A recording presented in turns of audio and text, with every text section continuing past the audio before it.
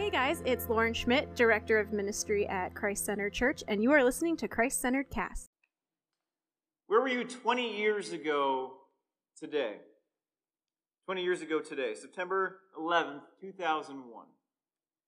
I remember where I was. I was in college, but I was actually at work when the events of September 11th, 2001 unfolded. It was a day in the week when I didn't have any class, and I would spend the entire day at work. And one of the interesting things about my job, I worked in a print shop, was that we had a television, and it would often be on throughout the day when we were running rather big print jobs, because you'd have a lot of downtime where nothing was happening while you're waiting for thousands and thousands of pages to run through the press. This particular day when I arrived in the morning, though, was on the earlier side in the morning, right around 8 o'clock or so. I remember walking in and seeing all of my coworkers' attention wrapped to the television that we normally would have silly things on in the afternoons, like talk shows. Only today, everyone was watching it. They were transfixed on the television and the things that were taking place. And I remember walking in right around the time that they reported a second plane had hit the World Trade Center and watching the news footage as that happened. We didn't get a whole lot done that day at work, to say the least. We did, however, spend a lot of that day watching the news on television. 20 years later, we remember that day and the events that happened. We remember the lives that were lost. We remember the heroes that were made that day as they gave their lives for other people. We remember those losses, and even more interestingly, I remember not even necessarily what happened on the 11th, but how different things seemed on the 12th as well. How the country seemed to, in many respects, with few exceptions, come together in a spirit of unity. The country recognized that there was a threat that seemed bigger than ourselves, beyond ourselves, something that united us as people, regardless of what our social status was, or ethnicity, or religious affiliation, or political party. We recognized that there was something that brought us together. There was a loss of life, that blood was shed, and it made us realize that there was a threat bigger than ourselves. It is in many respects that sort of thing that actually brought the church into being. There was a life that was lost, a sacrifice that was made, blood that was shed to bring all people together. And that loss, that sacrifice, that blood that was shed was Jesus Christ. And Paul makes that point in the epistle to the Ephesians time and again when he explains to them the unity that they are to have in Jesus Christ because of his sacrifice and the difference that it should make within their church family and their church body. In fact, he spends the first 3 chapters of Ephesians talking about that. The unity and how Jesus Christ breaks down the barriers of enmity between the Jew and the Gentile. And how they are to remember that. In the first 3 chapters, he's telling them that through many very deep theological phrases and terms. And then he begins chapter 4 with one of my favorite words. In fact, it kind of was the springboard for this entire series because it means approximately the same thing as for this reason. And that is, he says, therefore. Therefore. I spent the last 3 chapters explaining to you the importance of being one body in Christ. Being united. Because there is an enemy out there that is, in many respects, bigger than us. And while ultimately Jesus Christ and the Lord God have the victory, we do have an enemy that wants to see us harmed, hurt, killed, and destroyed. Several enemies, actually, if we take them and consider them as Satan, the world system, and the flesh. They're constantly assailing us each and every day. And as believers, if we are divided, if the church is divided, if the church is allowing itself to be fractured and split, we become easy prey for Satan and his forces, for a system in the world that's very anti-God, and even for our own flesh within ourselves. Paul wants them to be unified. he tells the church of Ephesus this as well. We see Jew and Gentile were brought together through the blood of Christ into one body, one family, tied together through this common relationship. But we also see that that doesn't always guarantee peace. Because while our nation was more unified than maybe it ever has been, 20 years later, look at us now. It doesn't guarantee peace long term. Only one person, Jesus Christ, guarantees that. Paul understood this and he recognized it. And he recognized that all the theology that he just shared was what should, therefore, then bring the church to living out what he had told them who they were and who they believed. And we see that as we make this transition into Ephesians chapter 4 in the first 16 verses. Let's look at those. And then we'll pray and dedicate this time of preaching to the Lord and dig deeper in. Ephesians chapter 4, beginning in verse 1, Paul writes, I, therefore, a prisoner for the Lord, urge you to walk in a manner worthy of the calling to which you have been called, with all humility and gentleness, with patience, bearing with one another in love, eager to maintain the unity of the Spirit and the bond of peace. There is one body and one Spirit, just as you were called to one hope that belongs to your call. One Lord, one faith, one baptism, one God and Father of all, who is over all and through all and in all. But grace was given to each of us according to the measures of Christ's gift. Therefore, it says, when he ascended on high, he led a host of captives, and he gave gifts to men. In saying he ascended, what does it mean but that he had also descended into the lower regions, the earth? He who descended is the one who also ascended far above all the heavens, that he might fill all things. And he gave the apostles, the prophets, the evangelists, the shepherds and teachers, to equip the saints for the work of the ministry, for building up the body of Christ, until we all attain to the unity of the faith and of the knowledge of the Son of God, to mature manhood, to the measure of the stature of the fullness of Christ, so that we may no longer be children, tossed to and fro by the waves and carried about by every wind of doctrine, by human cunning, by craftiness in deceitful schemes. Rather, speaking the truth in love, we are to grow up in every way in him who is the head, into Christ, from whom the whole body, joined and held together by every joint with which it is equipped, when each part is working properly, makes the body grow so that it builds itself up in love. Father God, tonight we commit the preaching of your word to you, to your glory, as we looked at the doxology last week. This is all for your glory.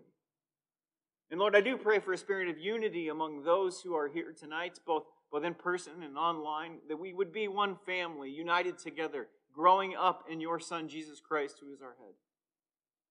And God, I pray that we would look at the truth of your word, see where in our lives we need to make changes, and bring ourselves into line with your word.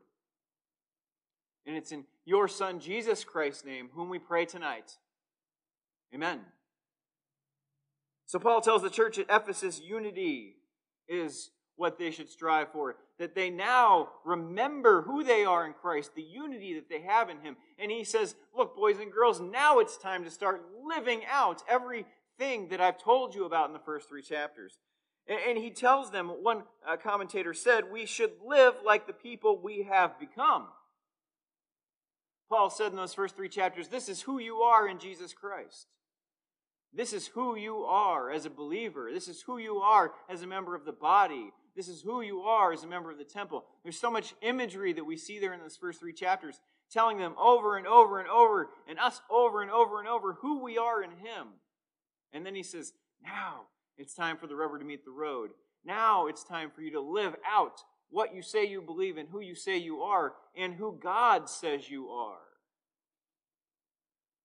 And as we look at this passage, and we look at these 16 verses that emphasize unity, as we look at this text tonight, we have to ask this question. How can we walk in unity as a church?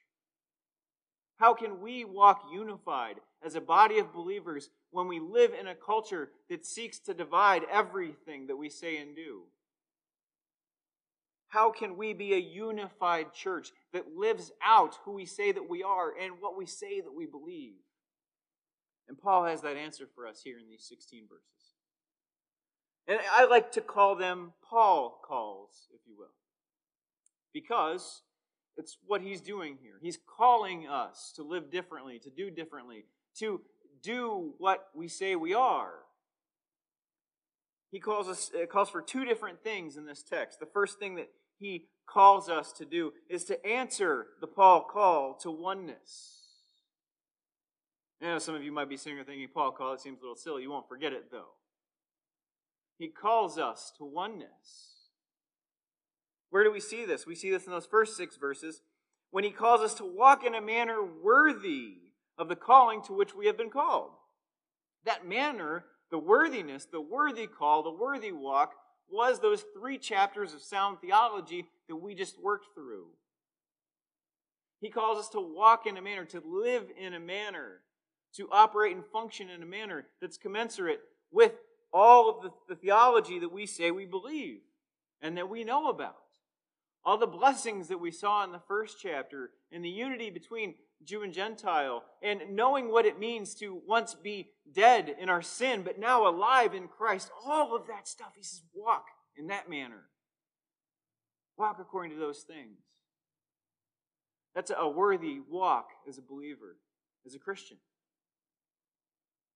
We're called to walk as one, as we were made to be one.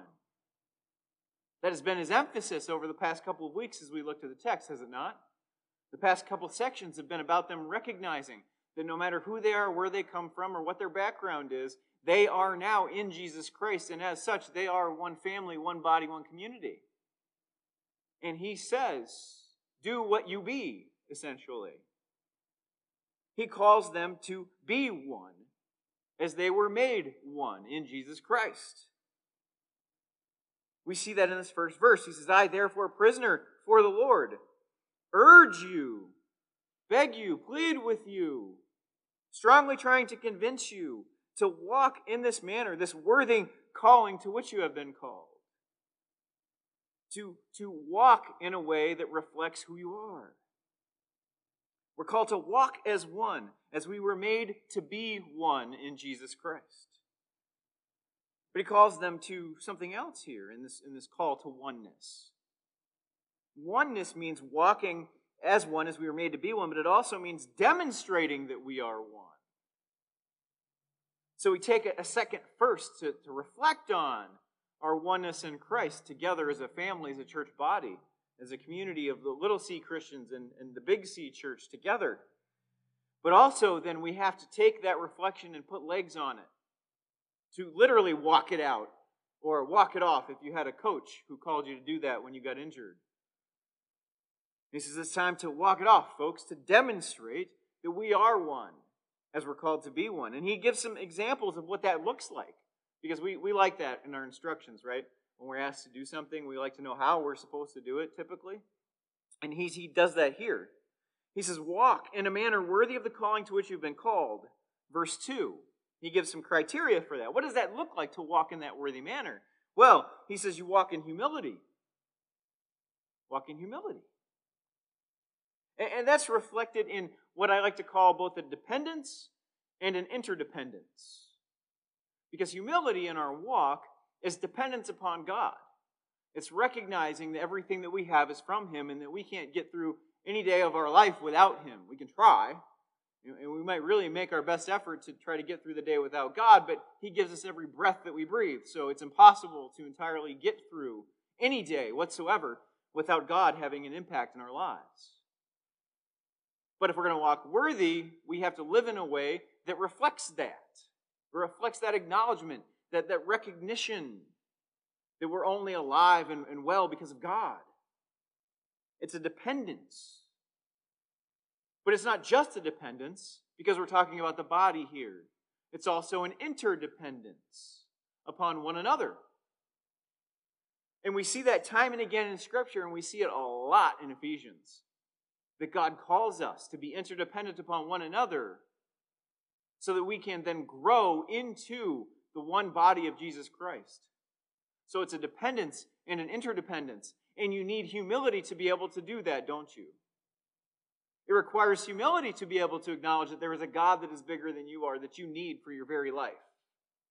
It requires humility to be able to look at your flawed brothers and sisters in Jesus Christ who are flawed just like you are, and to say, regardless, God has put you in my life, and I need you like you need me. We need one another. It's an interdependence. It takes humility to be able to look at those relationships and recognize that that's what God uses in our lives to grow us. So he says, you're going to walk worthy in a manner that reflects who you are in Christ. You have to walk in humility. But then he says, not only with all humility, he also adds, and gentleness. Admittedly, there are those of us who gentleness does not necessarily always come easily for. Sometimes there are those of us who are a little rough around the edges.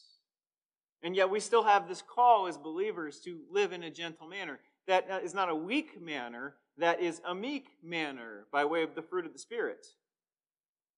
It's living in meekness and demonstrating the fruit of the Spirit that even though you might have a strength in a situation, it's recognizing that there are ways to handle a situation without running over people, without being domineering, without necessarily showing the strength that you have. Because Jesus had all the strength of the second person of the Trinity, and yet he walked through life in a manner that didn't just assert that over everyone. Walk in gentleness. So he says, walk in humility, walk in gentleness, with patience. And if you're sitting there and you're going, well, I think I'm doing okay on the first two, patience. Because that is one, no matter who you are, is a struggle for us as human beings. We don't like to wait, especially on the Lord. If you have children or remember what it was like when you were younger to want something and then to be told, just wait, not now. Did that make you go, oh, okay, that'll be fine, I understand? Some of those of you who have raised children, you recognize that is not generally how things go when they are asked to wait. And even as adults, we're big children that way sometimes, aren't we? Because God asks us to wait, and in some cases tells us to wait. And our response typically is, oh, okay, I understand, that's fine. Oh, as adults, we go, well, I'm just going to figure it out on my own and do my own way then. But if we're going to walk in a manner worthy of what Paul was talking about in these first 3 chapters, we have to demonstrate patience. And this patience is ultimately self-restraint. It's waiting with the right spirit. Not just waiting, but waiting with the right spirit. Recognizing God's hand in the situation and restraining yourself from going outside of the parameters that he has set. Paul says to walk in a worthy manner. We are to walk in patience. So he says humility, gentleness, patience, love. Love. And we get some qualifiers on that, which I love, because he doesn't just tell us to walk in love. There's a qualifier. Because Paul knew people. He knew how people were, and he was one of those people, like we all are. So we have a qualifier here, bearing with one another in love. As humans, we like to love people who are easy to love, don't we? We struggle with loving people who we have to bear with a bit, don't we? We lose our patience. We're not always understanding or compassionate. We sometimes want our own way in those situations, and we're not willing to trust the Lord in the process. But he tells them, if you're going to live in a manner worthy of the calling to which you have been called, you have to walk in love. And the idea here is a forbearance. We're demonstrating the forbearance that God has with us. Because can you imagine if God reacted to us the same way that we reacted to the difficult people in our lives? Whew, that would be bad. It would be real bad, wouldn't it? And he says, if you're going to live in this manner, this worthy calling, you have to forbear with your brothers and sisters. You have to be patient. And this kind of love that he's talking about here is that Greek agape love. So we know he's not just asking us to love people who are easy to love or love people that we like loving or love people who love us back, but it is a God-like love for others. And that's the benchmark for what it means to walk in a worthy manner according to our calling, living in a way that we were called to be. So he says, walk in humility, walk in gentleness, walk in patience, walk in love, and then walk in peace. And not just taking peace if it comes, and if it just works out that way and things are good, but look at the words he uses there. Verse 3, eager to maintain the unity of the Spirit in the bond of peace. That word eagerness means to strive, to be peacemakers. A lot of this is sounding kind of familiar to the Sermon on the Mount, isn't it? I don't know if there's some coincidence there. Eager. So we look for opportunities to make peace in the body. We see that there are people who are having issues, whether it's with one another or others, and we seek to find ways to help support those people and help them come together and recognize and realize that they are one body.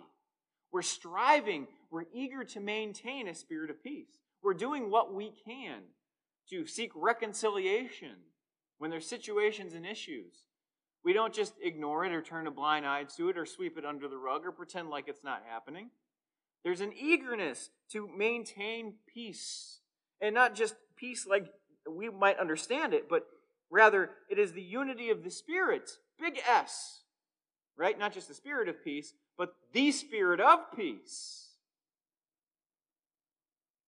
And it's a bond of peace. Because there should be a bond, shouldn't there? Because we're one body. Paul calls us to oneness. He calls us to live in the way that we were made to be, one. He calls us to demonstrate that oneness by living out these character qualities of humility and gentleness and patience and love and peace. And if you think, man, there's probably just a sermon even just right there, right? Well, guess what? There's more. Because Paul doesn't stop there with them either. He tells them that we walk in oneness. We walk in oneness when we walk after the model of the ones that we have in our lives already theologically. Because we have some examples or models of what it means to be one. And he gives them this as well in the text. So he moves through all those different criteria. And after laying all of those qualities out for them, in verse 4, he says, why should you walk that way? Well, it's because it's after the model of oneness that I've given you. Verse 4, one body, one Spirit, just as you were called to the one hope that belongs to your call, one Lord, one faith, one baptism, one God and Father of all. So he says, here's the model. All I'm calling you to do is to live and demonstrate what it means to be a believer in such a way that it reflects the oneness of who God is and all the different aspects of your life that are already one. And when he talks about these things, when he calls them to be one body, he's speaking of Christ's body, his literal body, spiritual body, of which we are all members. And Paul elaborates on that in different sections in other epistles, doesn't he? Where he talks about being one body, unified, how there's the nose and the eyes, and I think sometimes the preachers are probably the mouth because it just makes sense. But, and so you've got the feet and the hands and all of those things. One body in Christ, that's one. In one Spirit. Again, big S. The Holy Spirit. The Holy Spirit does not have multiple personalities. He has one, and it's God. And we are called to demonstrate and reflect that in us and through us to others. So we can't be divided on this issue of the Holy Spirit. We need to strive to understand who the Holy Spirit of God is and to find a way to live together in one faith and one community. Because God has not designed us to be confused by the Holy Spirit. So we have one body, one Spirit, one hope. That one hope is our resurrection to eternal life. That's the hope that we have. That's one of the blessings that Paul talked about in chapter 1 that we saw. That resurrection that we have to look forward to. So he says, one body, one Spirit, one hope, one Lord, the head and leader of the church. Both the big church and us, the little churches all over the place. We all have the same head. We all have the same Lord. We all have the same leader. ultimately, and that is Jesus Christ. He calls them to one faith in the crucified and resurrected Jesus. He elaborates on that in just a little bit here, and we'll see that. One crucified Savior, one resurrected Lord, Jesus Christ, is the only way to heaven, by faith alone. We saw that in chapter 3. One baptism. So we see here there isn't multiple baptisms in the Christian life. There is one baptism. This baptism is meant to be an identifier of those who are members of the body. The body corporately of Christ and then individually of Christ, which is why when someone accepts Jesus Christ as their Savior and becomes a believer in Jesus Christ, they are then baptized in the water. It's not the baptism in the water that saves them. That identifies them before those who are watching as a testimony. And then we invite them to become members of the local body. One baptism. And then ultimately, and I love this inclusion at the end, because it's kind of like, it summarizes all of the oneness here when he says, one God. One God, the God of the Jews and the Gentiles both. Because to those Jewish believers, when he says one God, they're thinking, yes, there is one God and God is one. And there were many of them who were thinking of the Torah in the Old Testament, as some of them may have been taught in the rabbinical schools. And we too recognize that, but we recognize that as one God in three persons, the Trinity. One God of both Jews and the Gentiles. And we look at these 6 verses, and these 6 verses, there's such a compelling argument here to look at our lives as believers, to look at our churches as believers, to look at the state of Christendom as believers now, and ask the hard question of why are we not more unified? Why are we not more one? We've been called to that. Paul tells us that that's who we are in Christ. He tells us that that's how we're called to live and to show others that we're in Him. And that's the model that we're supposed to follow. And yet so many times we fall so short, especially today. It's almost as though we've forgotten that there's an enemy that wants to see us dead and that will do anything to have us divided. We've forgotten that as the church. And we see here in the text from so long ago, Paul is calling us to remember these things and to remember the importance of unity within the body of Christ. If we're going to be a church that walks in unity in Jesus Christ, we have to answer this first call, this first Paul call to oneness. I don't know where you are as you're listening to this right now, but perhaps you or some of the Christians in your life that you know, maybe you're not getting along for whatever reason. Maybe you're struggling with your church situation because it doesn't seem like you can worship with a particular body or group of people. And maybe there are some legitimate issues, or maybe there are some things that need to just be worked through. Whatever the case is, we have a call to be eager to strive for oneness. And that's my first challenge to you tonight as we look at the text. As Paul continues here, we see the second Paul call, though. There is another. He goes on, and we see here, if we're going to be a church that walks in unity, that walks as one, we need to answer the Paul call to growth. Because everything that we just saw in those last verses, if those things are where they are, and we are walking in those things that we just saw and looked at, it sets us up for the ability and the capacity to be able to walk as one in Jesus Christ. But then we see that it doesn't stop there. There is a call to continue to grow as believers. And we see that in these next verses. He begins here in the text, and we see that Paul calls us in the text here to growth, first by accepting the grace of God's gifting. Because it's not just about living out these character qualities and things. There's a component of growth and service to others. So we see here in the text as we continue on in verses 7 through 10, he talks about this grace of God's gifting. And he says, But grace was given to each one of us according to the measure of Christ's gift. Therefore, it says, when he ascended on high, he led a host of captives, and he gave gifts to men. In saying he ascended, what does it mean? But that he had also descended into the lower regions, the earth. He who descended is the one who also ascended far above all the heavens, that he might fill all things. I believe this particular passage here is a reference to, and this I think is commensurate with the context of the rest of the epistle, as well as other Pauline epistles, where he's talking about the death, burial, and resurrection of Jesus Christ, and the eventual ascension. And how, well, the initial ascension rather, and then the future ascension as well. So it's death, burial, resurrection, and ascension, all I believe within these particular passages. And this is key. Because in Acts, what does he tell the disciples as he's getting ready to depart into heaven?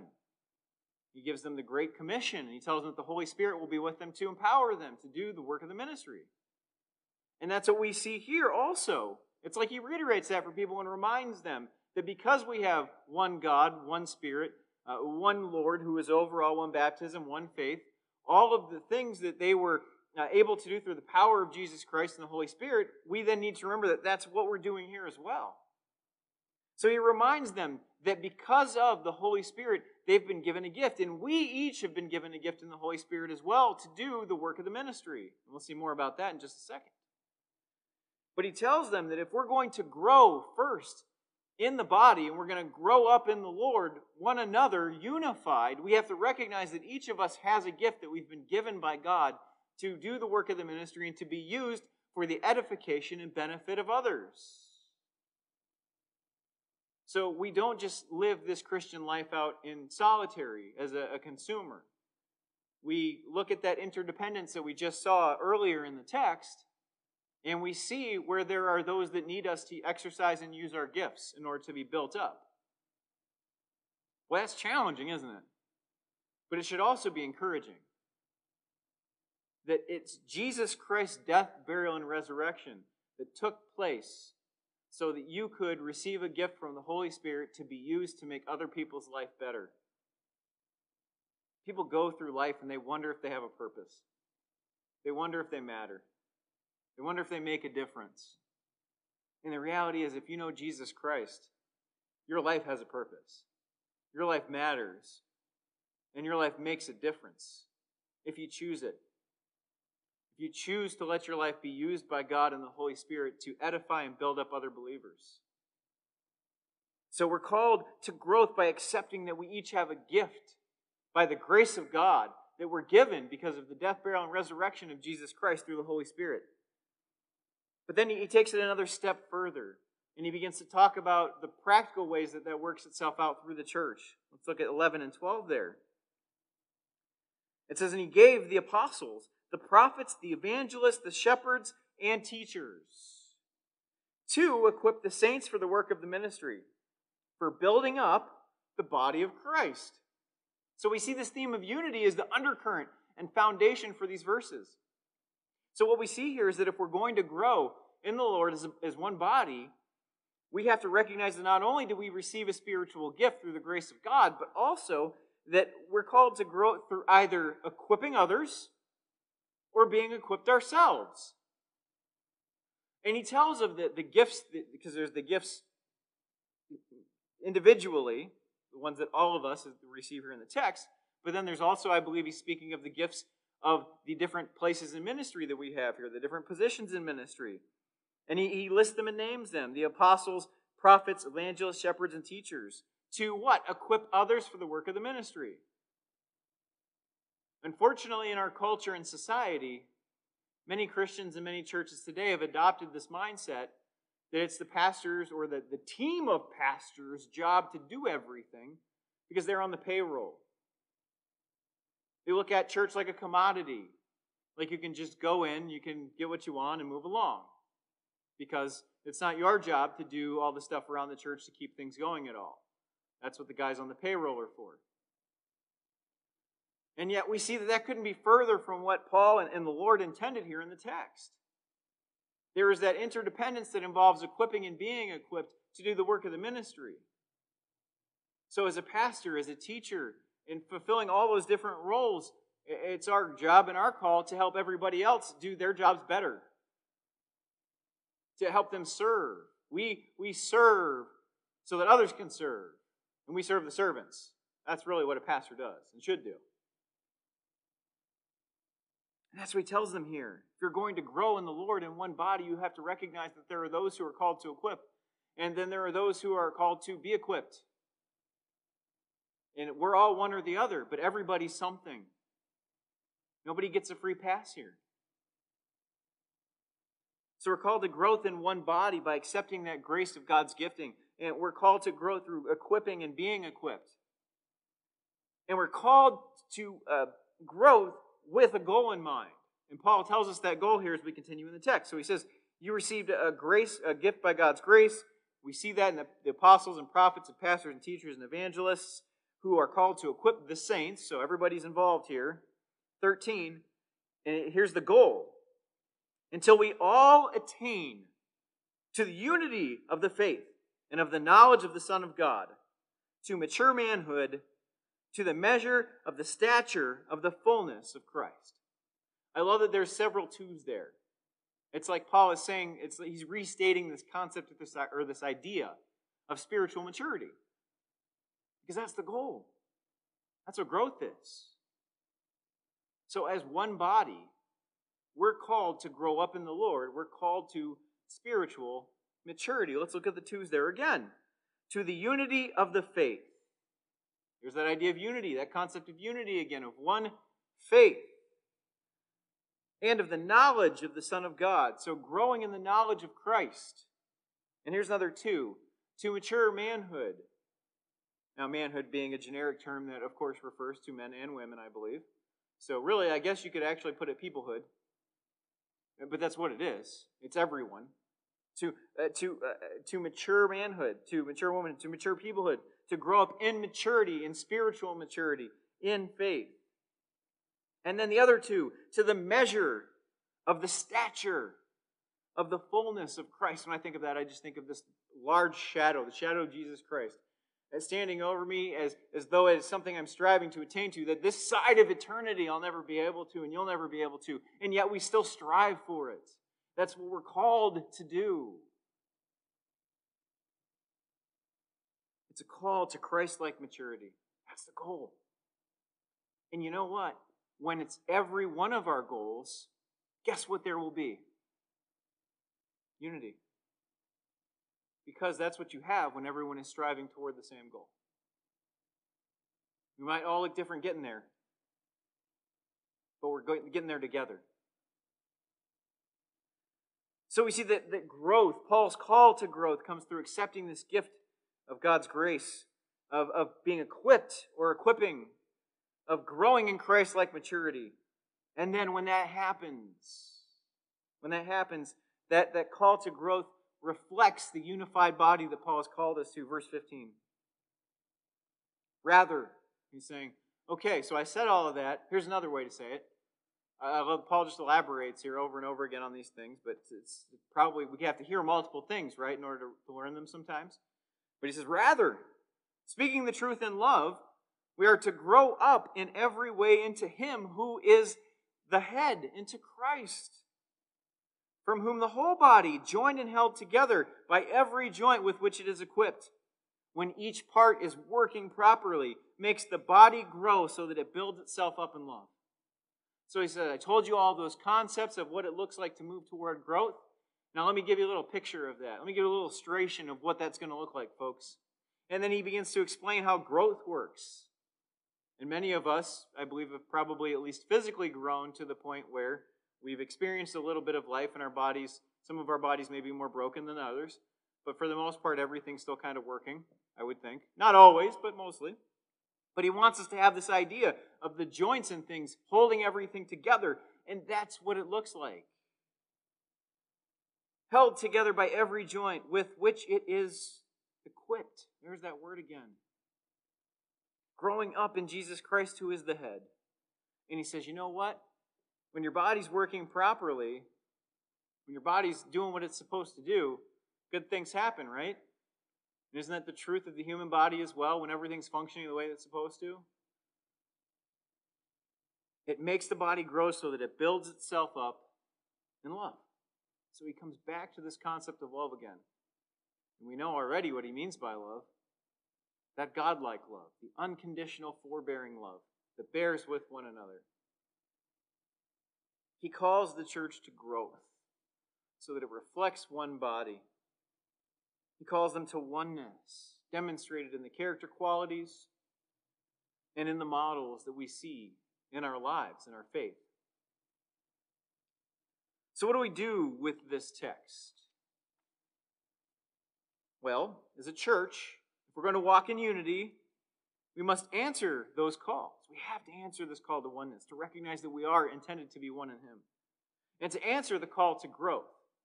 Because when we answer the call to oneness and growth, that's when unity occurs. It gives us all the tools and the character qualities and the things that we need to be able to accomplish this. And then it shows us what the goal is and how to get there. Man, it's like perfect instructions, isn't it? So if we're going to do that, that's what we have to do. We have to answer those calls. So I want to invite you and encourage tonight by way of application of this text. The first thing is this. Consider these calls that we looked at tonight. Spend some time thinking about them.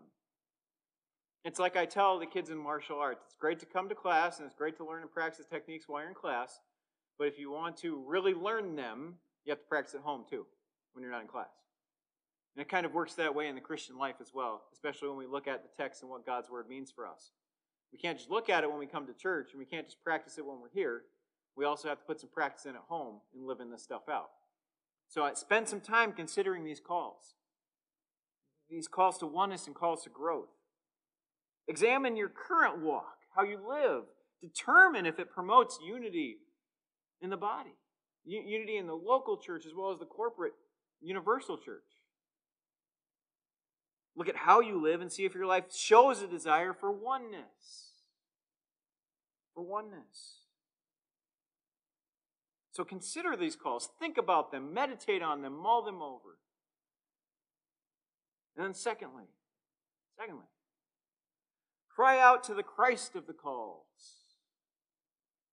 Because He is our goal, but also how we get there. Cry out to the Christ of the calls. Oftentimes, if there's something that's keeping us from unity with one another or even with the Lord, because that relationship is even more important than our relationship with others, if there's something getting in the way, it's often sin that gets in the way of us being able to commune with the Lord and with one another. And we need to cry out to Christ for forgiveness. If this is the first time you've ever done that, to accept Him as your Lord and Savior, to know Him and have a relationship with Him. But if you've done that before and you've been a believer for a while, sin breaks our fellowship with God. It doesn't break our position with God. He still knows us and loves us. We still have a relationship with Him. But it's a damaged relationship that's repaired through confession and repentance. So we call out to Christ even if we know Him to forgive us, to have that fellowship restored. Confess any sin tonight getting in the way of your oneness with either the Lord or others or both. And then to look towards spiritual growth and maturity, because those things are stunted when there's something in the way. So we consider the calls, we cry out to the Christ of the calls. And then the third thing, the third challenge tonight, is to commit to the calls. Commit to the calls. Before you do anything else today, in the quietness of the seat in your heart, make a commitment to the Lord to be a Christian who strives for oneness and maturity with your life in our church body. Make a commitment to the Lord to be a Christian who strives for oneness, both inside these walls and doors and without each and every day in your life. Because that's the call. The call to live in a manner worthy of the call. Father God, thank you so much tonight for your word and for this section of practical application that's built upon a foundation of the truth of who you are, Lord. And God, I cry out to you for this church tonight that we would be unified, that we would demonstrate that to one another, that we would demonstrate that to other believers in our life, and that those that don't know you would see that and be drawn to it. God, I pray that in a fractured time in our culture and in society, that we would look to you as the one God, the one Lord, the one faith, the one hope, the one Spirit, the one baptism, and that we would live as one in you. God, thank you so much tonight again for your word and for the difference it makes in our lives. And it's in your Son, our Lord and Savior, Jesus Christ's name we pray tonight. Amen.